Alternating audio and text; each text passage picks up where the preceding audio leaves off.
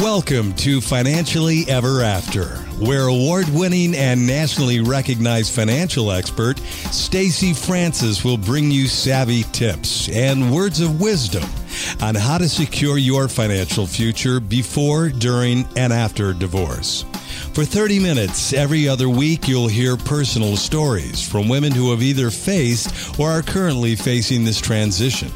In addition, you'll also soak up knowledge and inspiration from the industry's top legal, financial, residential, and mental health professionals. And now here's our host, Stacey Francis. It's great to be here. Welcome to Financially Ever After, coming to you every other week with the information you need to make smart decisions during and after your divorce.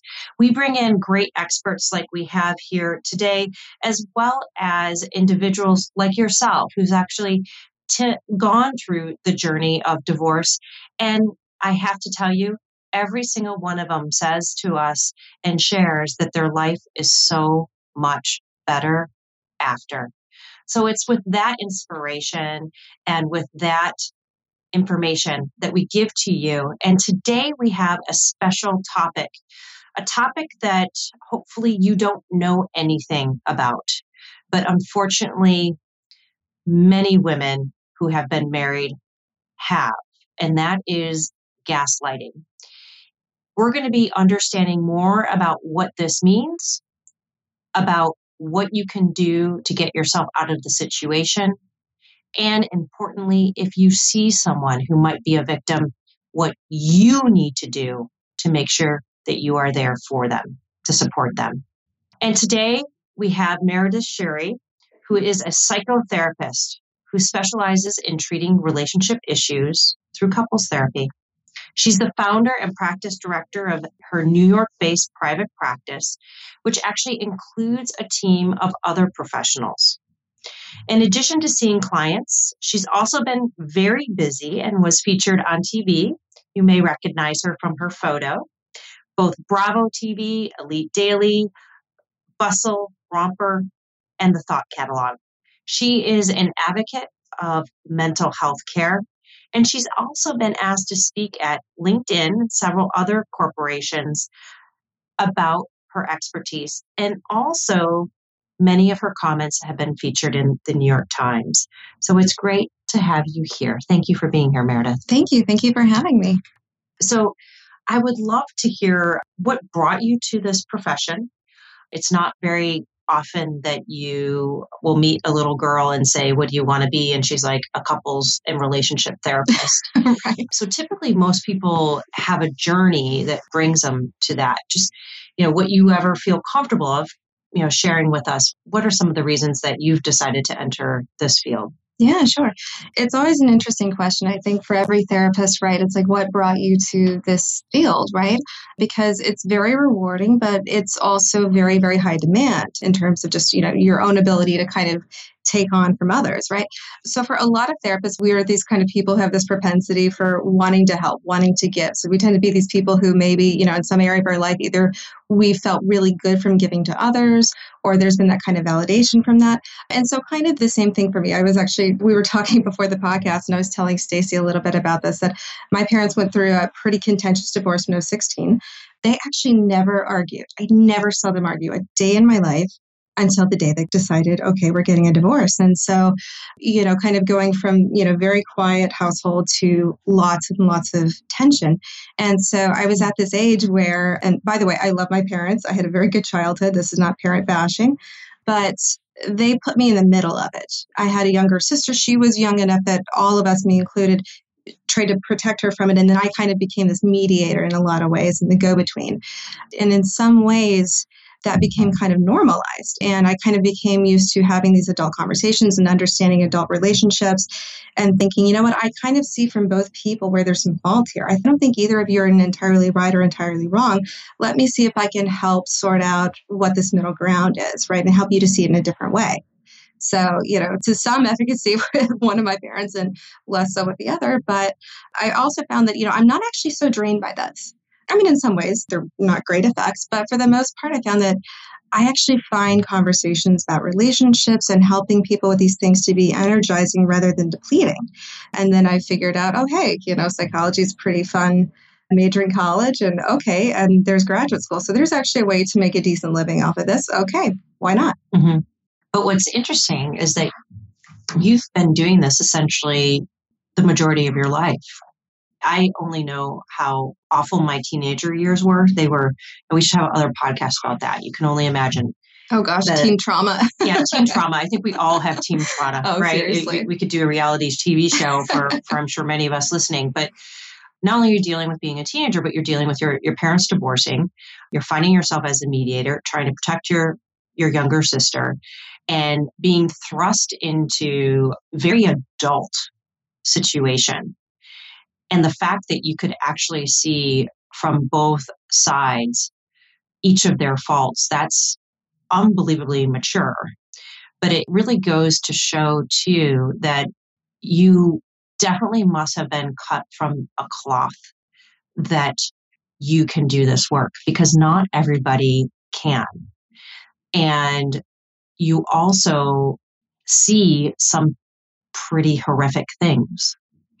And being able to have that person in your bubble to support them, but being able to let them go. And today we're talking about gaslighting, because I know you have seen this in your practice, both from the perspective of working with a couple and recognizing that that's going on and trying to help that couple together, but then also working with individuals, and through your working with them, clearly recognizing that this is occurring. But before we dive into that, gaslighting is not a term that I think is really spoken about. In fact, before I came to this field 2 decades ago, I never understood what gaslighting was. It made no sense to me. Can you talk to our listeners, what is gaslighting? What is maybe the more technical term, and what might be some things that you might see in everyday life to kind of give you a tip of, oh my gosh, is that me, or is that my sister? Mm-hmm. Is that my mom? Is she dealing with those things? Right, absolutely. So gaslighting is a term that actually came from a British play back from 1939. It was called Gaslight. And so what kind of the plot of this was that there's this very abusive husband, and he was trying to conceal a big thing. He was trying to kind of have this scandal and make it very covert. And so his way of distracting from this very bad thing that he was doing was to convince his wife that she was crazy. So this was back in the days of, kerosene lamps and that kind of thing. And so he would do things. He tried to convince her she was a kleptomaniac, and would do all of these things like dimming the lights. And then when she would say, oh, are the lights getting darker, looking and saying, well, no, of course not. Right. So it's this idea that basically someone is convincing you that your reality is crazy. It would be as though I'm wearing a purple dress, right? It would be as though, you said, Meredith, that's a lovely purple dress. And I looked at you with a very straight face and said, Stacey, this dress is green. What are you talking about? Right? It's a very jarring thing. And that's why it's so damaging, is because what it really is inherently is making you question your own reality. Right? Now, what gaslighting is not, is it's not kind of just a one-time, oh, you're misremembering something, right? This is a pervasive pattern, and it's aimed at gaining control over somebody. So that's a little bit about kind of what it looks like, right? Again, it's telling someone that this objective fact that right? And telling you that's not the case, right? And it's not done so because this is just a difference of opinion or difference of perspective. This is really at its heart, I am doing this with the malicious intent to gain control and to make you question yourself. So, again, I think it's, sometimes I see this thrown around haphazardly, especially in couples therapy, and someone saying, oh, you're gaslighting me. And sometimes it's like, well, hold on a second. That term actually has a lot of weight. Let's be very, very careful with what it is and what it's not. And how we use it. Right, exactly. So Meredith and I went to lunch yesterday. We've been hanging out a lot. We've been having lots of fun. It's been great. And we were talking about an article that a wonderful matrimonial lawyer named Adria Hillman brought to my attention, and I hadn't ever seen it before. And I read it, and it was talking about using technology to support your efforts of having your spouse question themselves. Mm-hmm. That now that we have iPhones, and I mean, scared the jeers out of me, although my husband would never do this. Although, I mean, he would never do this, but let me just say that I know many, you say never, but knock on wood, he better not. But we have everything in our home controlled electronically from our iPhone. And so you can change the temperature, you can change the lights, you can change the volume of any type of electronic, whether it's the TV, it's the radio. You can set alarms to just go off. So, set alarm in 10 minutes to go off. And what I was reading in this article is that this is the newest way of gaslighting, of having your spouse start to question themselves. So turning the heat up really high remotely. And all of a sudden, it's really hot. I don't understand why. Is it just me? Turning on volume, all of a sudden, really loud. Do you hear that? That's really loud. No, I don't hear that. It's unbelievable that something that is, was termed in the 1930s, back in the, many, many years ago, not quite 100 years ago, but we're not that far off, that we're almost seeing the next generation of it as well. Right. It's fascinating that you bring this up, right? Because I was thinking about this as well when she mentioned this at lunch yesterday, that, it came from this idea of someone actually dimming kerosene lamps. And we've almost gone full circle to now it's, I can use my phone and I can dim the lights, right? But yeah, remotely even. Exactly. You don't even have to be in the same country, right? It's fascinating, right? And at the heart of it, the goal is still the same, right?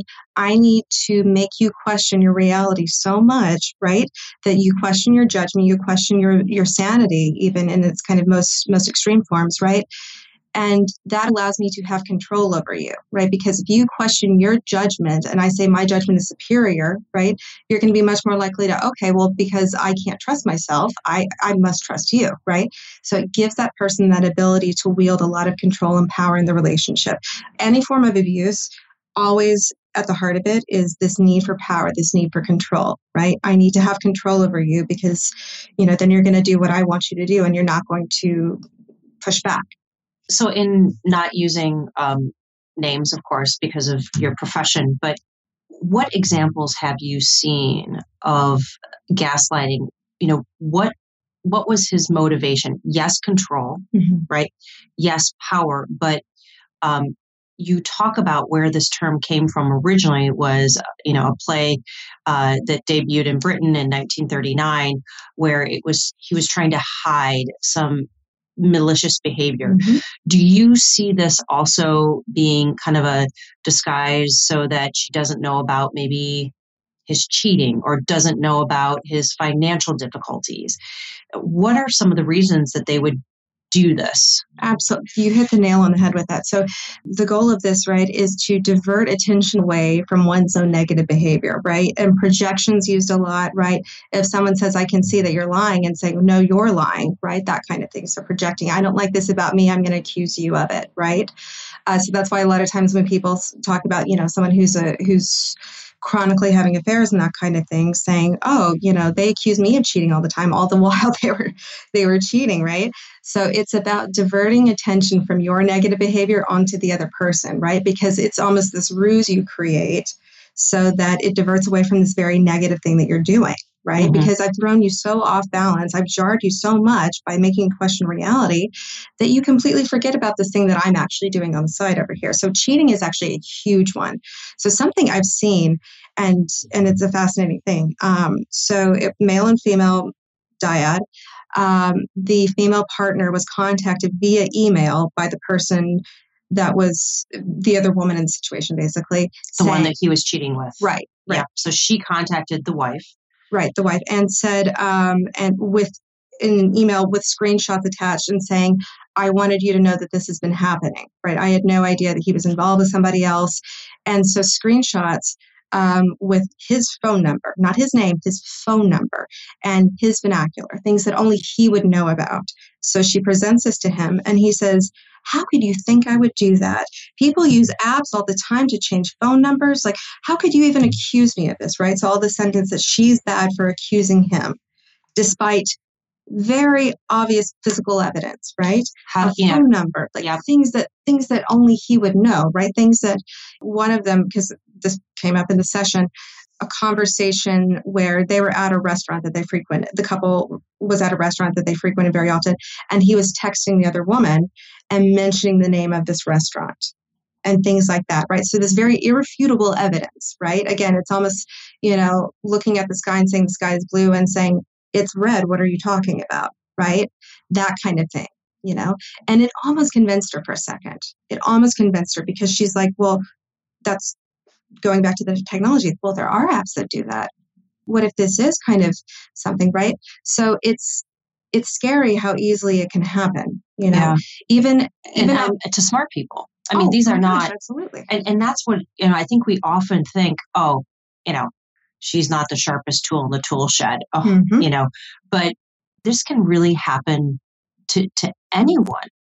And it's shocking how easily it can happen. And, you bring up something really, really profound, Meredith, that when someone's presented with this evidence that you're cheating, that they then turn it back on the victim, saying, how is it that you don't trust me? How dare you? How can we make our relationship work if you're always so suspicious? And, then thinking, oh my God, maybe it is me. Maybe it is me. Back to that questioning. How would someone who's in a relationship, and maybe someone who even is listening today, how would they recognize that this is what's going on?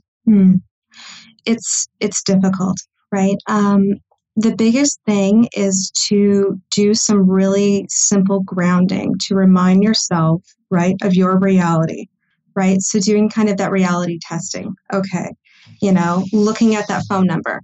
That's this person's phone number. Looking at the content of that, right? Reminding yourself, and even doing very simple ground. Sometimes we have to do it almost as though, and we tell people when they're even having like an anxiety or a panic attack, right?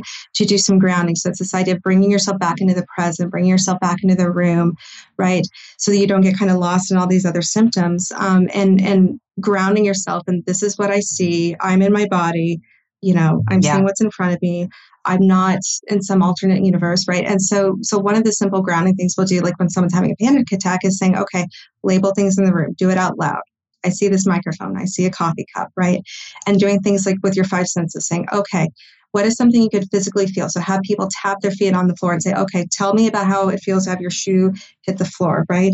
What is something that you can hear right now? I can hear, the buzzing of whatever, right? Or a siren going by, right? Okay, what's something you can smell? I can smell this candle, right? So bringing them back into the room, into the present, and talking about things that are happening kind of in the moment, just to remind yourself, I'm in my body, I'm here now, right? So that you don't get lost in that. And then talking about, okay, so now let's take this grounding a step further and do the reality testing, right? Okay, so they're telling you the sky's purple or something like that, and looking up and saying, what do you see? Right. And allowing yourself to remind yourself, despite whatever this other person might be saying, that I know my truth, right? And it's valid. Yeah. And sometimes it's a lot easier done sometimes when you're kind of on your own. And so sometimes it's actually better to not try to incorporate other people in this, because a lot of times people who have this propensity to engage in gaslighting behaviors tend to have a lot of narcissistic qualities. Not always, but narcissism and gaslighting tend to go hand in hand. And tell me about what narcissism is, because I feel like that's another term that we say, oh, he's a narcissist. But what really is considered a narcissist? Right. Yeah. So, and this is kind of part of this, but what the narcissist person will do a lot of times is they'll kind of recruit people to back them up, right? So, well, your friend says the same thing. Your sister says you're too sensitive too, right? Or this person agrees with me, therefore you are the problem and you're the crazy one. So that's a very narcissistic quality as well. A lot of times they'll do this, right? They kind of ban this army against you, which is, again, why it's important to do grounding like by yourself. But then, again, kind of where narcissism and gaslighting go hand in hand is that for the narcissist, inherently what this is, an actual very, very fragile sense of self, but they defend against that by projecting this very self-aggrandizing way. And so a lot of times what they'll do, especially in romantic relationships, is they will kind of tout themselves as this very superior person, right? I'm better than you. I know better than you. My way is better than you. Even though if I'm feeling fragile or whatever, or I'm terrified that you're going to leave me, my way of defending against that is to act in ways that are very controlling, to do things that, again, wield a lot of power and control and try to tell you, you are less than, I am better. So that's some kind of typical narcissistic, overarching pieces of that. But, the thing about, and you're right, narcissism gets so thrown around so much these days. And listen, we all at some point display slightly narcissistic characteristics, right? Mm-hmm. Anyone who's ever taken a selfie, that's a little narcissistic. Now, it is not pervasive and it's not impairing your functioning, but where it becomes kind of a clinical concern is this impairing your functioning? Is this pervasive across most facets of your life, right? Is this something that's been pretty characteristic throughout your lifespan? So for a lot of times, the narcissistic person too, there's this need for attention, right? Either there is a deficit or kind of overgiving of attention a lot of times in childhood. And so sometimes what they'll do, especially in the gaslighting relationships, is they're doing things that try to get the attention of the other person, even if it's in terrible, terrible ways, right? But if I can get you to kind of spin out and ask me questions and, question yourself based on something I'm saying, it's giving me a little bit of attention, or if I make up this lie about. Another one I heard from someone is that, so her partner rode a bicycle to work every day, right? And, it's New York. Of course, you would imagine that at some point, maybe an accident would happen. But it was like a pattern of this person telling her over and over, calling, oh my gosh, I got this terrible back accident. And of course she, oh my gosh, are you okay? What's going on? And then I'm fine. Everything's fine. Okay. And then getting home, not a scratch on this person, not a scratch on the bike. And the worst one, she said that she got a call from him, right? And oh my gosh, he just got in this terrible accident. He's going on and on about how, he flipped over the bike and his people had to pull him out of the street before a car came. Like this elaborate story, very elaborate story, how the bike was so mangled, it was unrideable. And so she's trying to offer, okay, what can we do? And the guy drove off. I didn't even, get to confront him. And okay, so what can we do? Can I help you go to the police? Can I help you with this? No, not doing any of that. That seems odd, right? And then getting home that day, he brought the bike home. Not a scratch on it. Not a scratch on his clothes, not a tear, nothing. Wow. Two things. So first piece, it sounds like he's doing this for attention, right? He wants to be the sun in her life, and he wants to hear from her how much she cares about him, kind of as a validation. Right. So that might be some of, and I'm sure there are other motivations. But what does she then say when you just told me the bike was mangled and there's not a scratch on it? Like, I mean, I have to tell you, as like a just, 1 + 1 = 2, who's going to buy that? Who's going to buy that story? And how does he even have like the functioning to bring the bike home? Like, is he that? So that's something again where it's just like black and white, but he thinks that she's going to not question the fact that the bike's okay. So how did that play out? Right. Well, so, and here's the interesting thing, and tying the attention piece to this too, right? In the beginning of the relationship, it was a slow buildup, right? You talk about the bike accidents, but they'd be smaller, they'd be less frequent, less traumatic, less kind of, okay. And so they were believable. Yeah. But the more she pulled, because she finally caught on to this, obviously, and started taking steps to get out of the relationship. So the less attention she gave him, the more grandiose these stories became, the more elaborate they became. And when she started questioning him is when he would do the doubling down. How could you ask me that? I can't believe you'd say that. Or making things up like, well, the bike shop fixed it, in an hour, when she had said, okay, but I've seen you bring this bike to this shop for a tune-up and they keep it for a week. But somehow they unmangle this bike so that you could ride it home an hour later. I mean, that makes no sense, right? But this happened later in the relationship as she was getting closer to leaving. So the less attention she gave him, the more elaborate, the more grandiose, the more, quite frankly, unbelievable the stories became. And so even though he thought he was doing this to wield more attention, she actually started giving him less and less. Now, at the same time, the caveat to that was that he also became a lot more threatening and dangerous in other ways. Mm-hmm. Which is something that I think is really important to know too. So usually someone who needs control, who needs power over you, I imagine is not what we would consider a well-adjusted, stable person. Right. And again, so typically this goes, and this is why this goes with someone who's narcissistic, because that's, again, someone who's pathologically narcissistic, there is an absolute lack of adjustment there, and that's someone who needs help. Right? But they were probably not going to get it.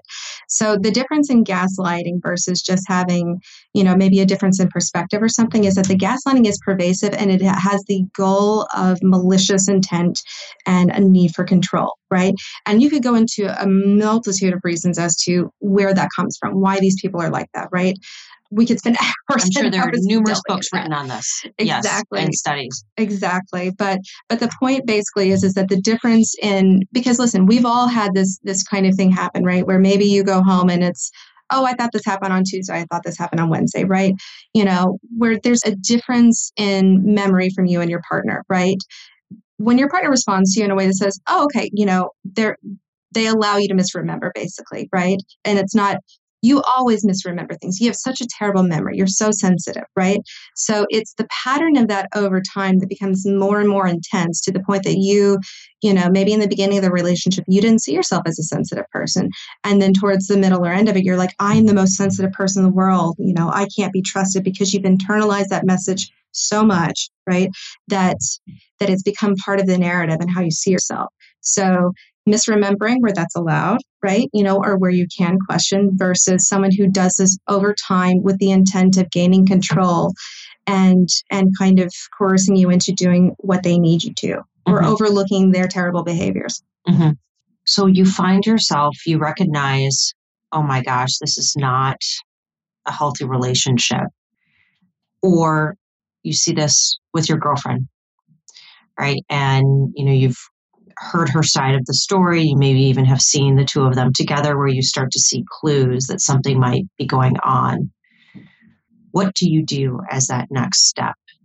Because I imagine you're going from a place where you've just been ripped to shreds, bare bones, and that your trust of yourself, your strength in yourself is gone. How do you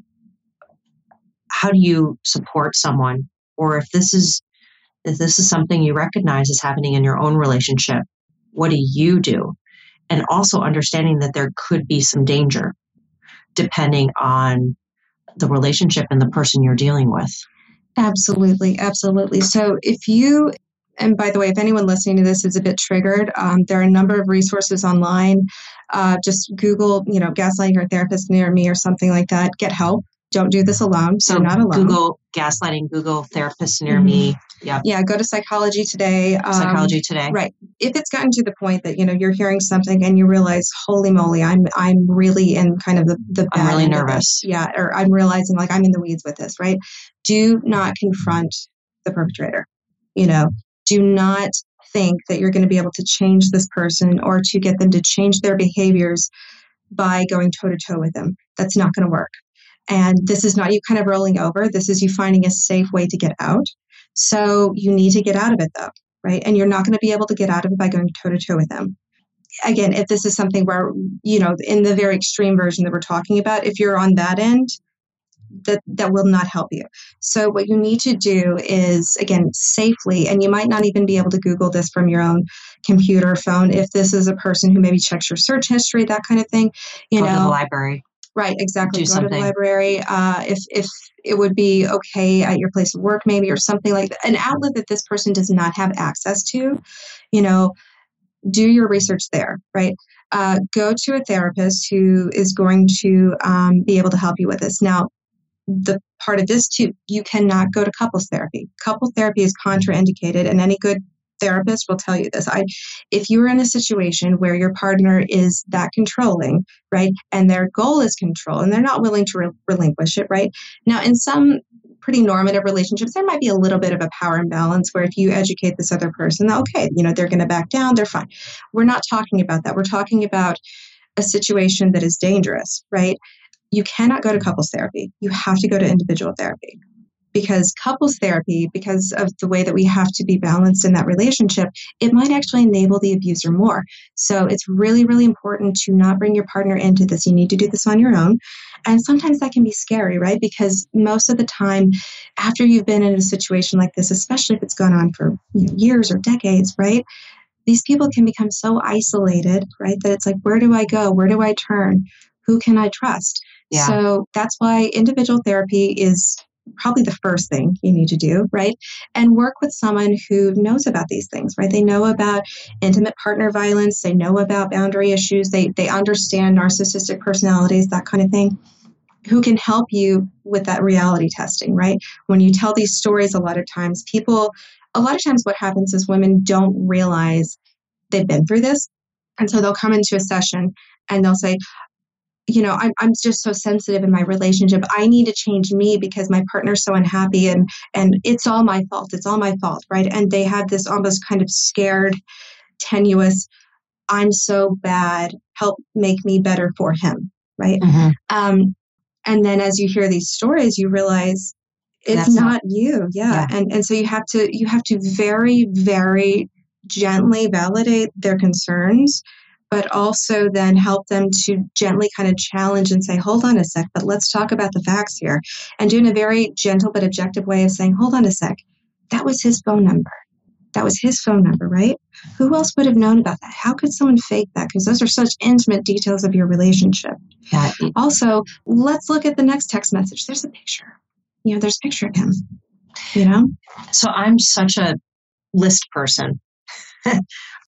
Do you ever recommend to someone say, okay, write down all the things about what he is saying that make sense and are believable? Write down all the things that don't make sense. Absolutely. And are really not. And just actually seeing it concrete on a piece of paper. I know for me, sometimes that speaks to me. And it helps. And I do the same thing with, I did a pro and con list when I married my husband. Michael, if you're listening. Now, the good news, the pro was much, much, much longer, and it still is today. But that being concrete, kind of similar to like tapping your foot, like this is me right now. I can feel that. That's what's going on, and that's real. And then you have that piece of paper that's going on. That's what's going on. That is real. Mm-hmm. Yeah. I can see that. And I also so appreciate you sharing that first step is you work with a therapist. You work with a therapist who understands this work, and you get the support that you need, knowing that as much as you fantasize about it, you cannot fix him. Exactly. And there's a reason why you cannot get this from your friends or your family. Because one, they know this person. So also to your point, to go back just for a second, that intervention you talked about is a powerful intervention, and I've used it before, but we have to do it in the session. We have to do all of these things there, because if that piece of paper goes home, oh my God, it could be incredibly dangerous, right? So there's a lot that we have to do like that. And again, that's a beautiful intervention. And, you could have been a therapist in another life. But we have to do it in session, because I have to make sure that we're doing everything we can to make sure that this person is safe. Yeah. And again, the abuser either isn't going to lash out or, again, keep perpetuating the cycle of you're not believable, you're crazy, you're making things up, right? So that's one thing, is it has to happen in the session, cannot go home with them. So I'll even say, is it okay if I keep this and maybe I show you again, right? Yeah. So if it comes up again, be like, let's look at this, right? So it's helpful, but we have to be careful. And the reason why you need to go to a therapist, to a mental health professional in some capacity, and not to your family and friends is, again, sometimes especially someone who's high on narcissism and also doing the gaslighting, will tend to rally people to back them up, right? And so sometimes too, they're very, very good at making sure that these things happen behind closed doors where it's your word against theirs. Yeah. My mom says you're sensitive too. Mm-hmm. Exactly. Yeah. Right. Or, so-and-so said, yeah, you're so emotional. It's not just me. Right. Exactly. Where again, you're like, oh, well, maybe I am. We are coming to the end. So I really want to get to this part. It's gone so fast. What do you do if you see a girlfriend's marriage or relationship with a significant other or your sister? Or how do you do this if they don't see it, but you see signs? Right. Yeah. And it's difficult because, again, you know that they're going back into that when you finish, right? So the first thing is you have to be very, very mindful of not putting them in a situation that's dangerous. So you do not contact the abuser. You do not contact them. You do not confront them. You do not confront him. You do not say, stop doing this. I know what you're doing. Absolutely not, because it will make it worse for her. Yeah. Okay. So you cannot engage with him in any way. Also, you have to be really, really mindful about the way in which you're bringing this up, where you're allowing for a place of openness and transparency and no judgment. And it is very, very easy to covertly send the message of judgment. I would never be in a relationship like that. Well, why are you staying with them? Exactly. If it were me, I would leave, right? Or can't you see this? Because what you're doing, any kind of harshness in that tone, it sends a message of judgment. And the thing about this, again, is that one, people who tend to fall into this and aren't able to get out very quickly are people who tend to be people pleasers, right? They want to make people happy. They're looking for that acceptance, right? And so any judgment you give them is going to make them crumble. And in a lot of ways, it's also enacting exactly what that abuser does. I know they're being judged every single day. Absolutely. So you have to be judgment free. Yeah. And sometimes that actually means holding on to this and not going to this is what this is. Yeah, I'm giving you almost this prescription of exactly what's wrong in your relationship, right? Sometimes that really means making space and holding a place for the thing that's really uncomfortable. And again, almost not validating the abuse, but validating their feelings, right? Letting them know this is safe. You're lovable. I love you unconditionally. Nothing will change that, right? And sometimes, again, that means just kind of holding on to this information and just being there with them so that over time you can start doing that challenge and then helping them to do that reality testing and even giving them the list and saying, let's talk about this, right? But you cannot lead with that because if you do, again, you're going to send her right back into it. Exactly. And you're going to...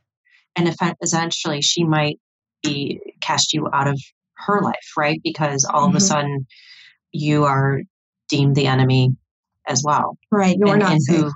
Who wants that? Exactly. So wow. Sometimes this means, again, kind of making space for the thing that you're very, very uncomfortable with, which is sometimes, again, making space for the person that's unfortunately being abusive. I had a client at one point who went through horrific emotional, physical abuse, sexual abuse from an intimate partner. And for about the first 6 months of therapy, she was talking about missing him. And if I had had one air of judgment, how could you miss him despite these horrible things this person had done? She would have left, right? She's left him. She's been able to stay away. She's been able to even let go of missing this person, right? But part of that is making space and even kind of tolerating that thing that feels so awful, right? To you. But exactly. Meredith, I cannot thank you enough. I know there are people that would like to reach out to you, and I hope they do. Or if there's a therapist in their area. But what is the best way? Could you share your website? Sure. Maybe the best way to contact you. Absolutely. And I think if you have show notes or something, it might be good to also put maybe some website links. I will. To these resources. So my website is www.relationshipcounselingnyc.com. We have several therapists at the practice who can help you with these things. If you're uncomfortable with that, or if you're not in the New York area, there's a great website called psychologytoday.com. That is a directory where you can filter through your zip code, if you're trying to use insurance, who your insurer is, if you have a preference of the gender of your therapist and the issue you're trying to search for, that is a wonderful resource, not only for therapists, but also there's a number of articles, that kind of thing. There are lots of articles actually on narcissism, on gaslighting, on emotional abuse. So psychologytoday.com is a wonderful resource just for if you're kind of dipping your toes into the therapy land and trying to figure it out, because it can be daunting. So those are two great resources. Also, your local resources for intimate partner violence. There's a domestic violence hotline. Those would be helpful things to know. If you're in immediate danger, you need to get out, but you need to do so safely. Thank you so much. And everyone, we will have in the show notes both the contact information for Meredith as well as Psychology Today and a few other resources to help you know how to get the support that you need. Thank you for joining us for Financially Ever After. Let us know if there are any other ways that we can support you. If one of those ways is getting more knowledgeable about your finances, please reach out. We have a beautiful second opinion that will do an X-ray analysis on your overall financial situation. And that often can give you the peace of mind to start to get comfortable and empowered with your finances. Because money isn't everything, but money definitely gives you options. So thank you for joining us, and we'll be seeing you in 2 weeks.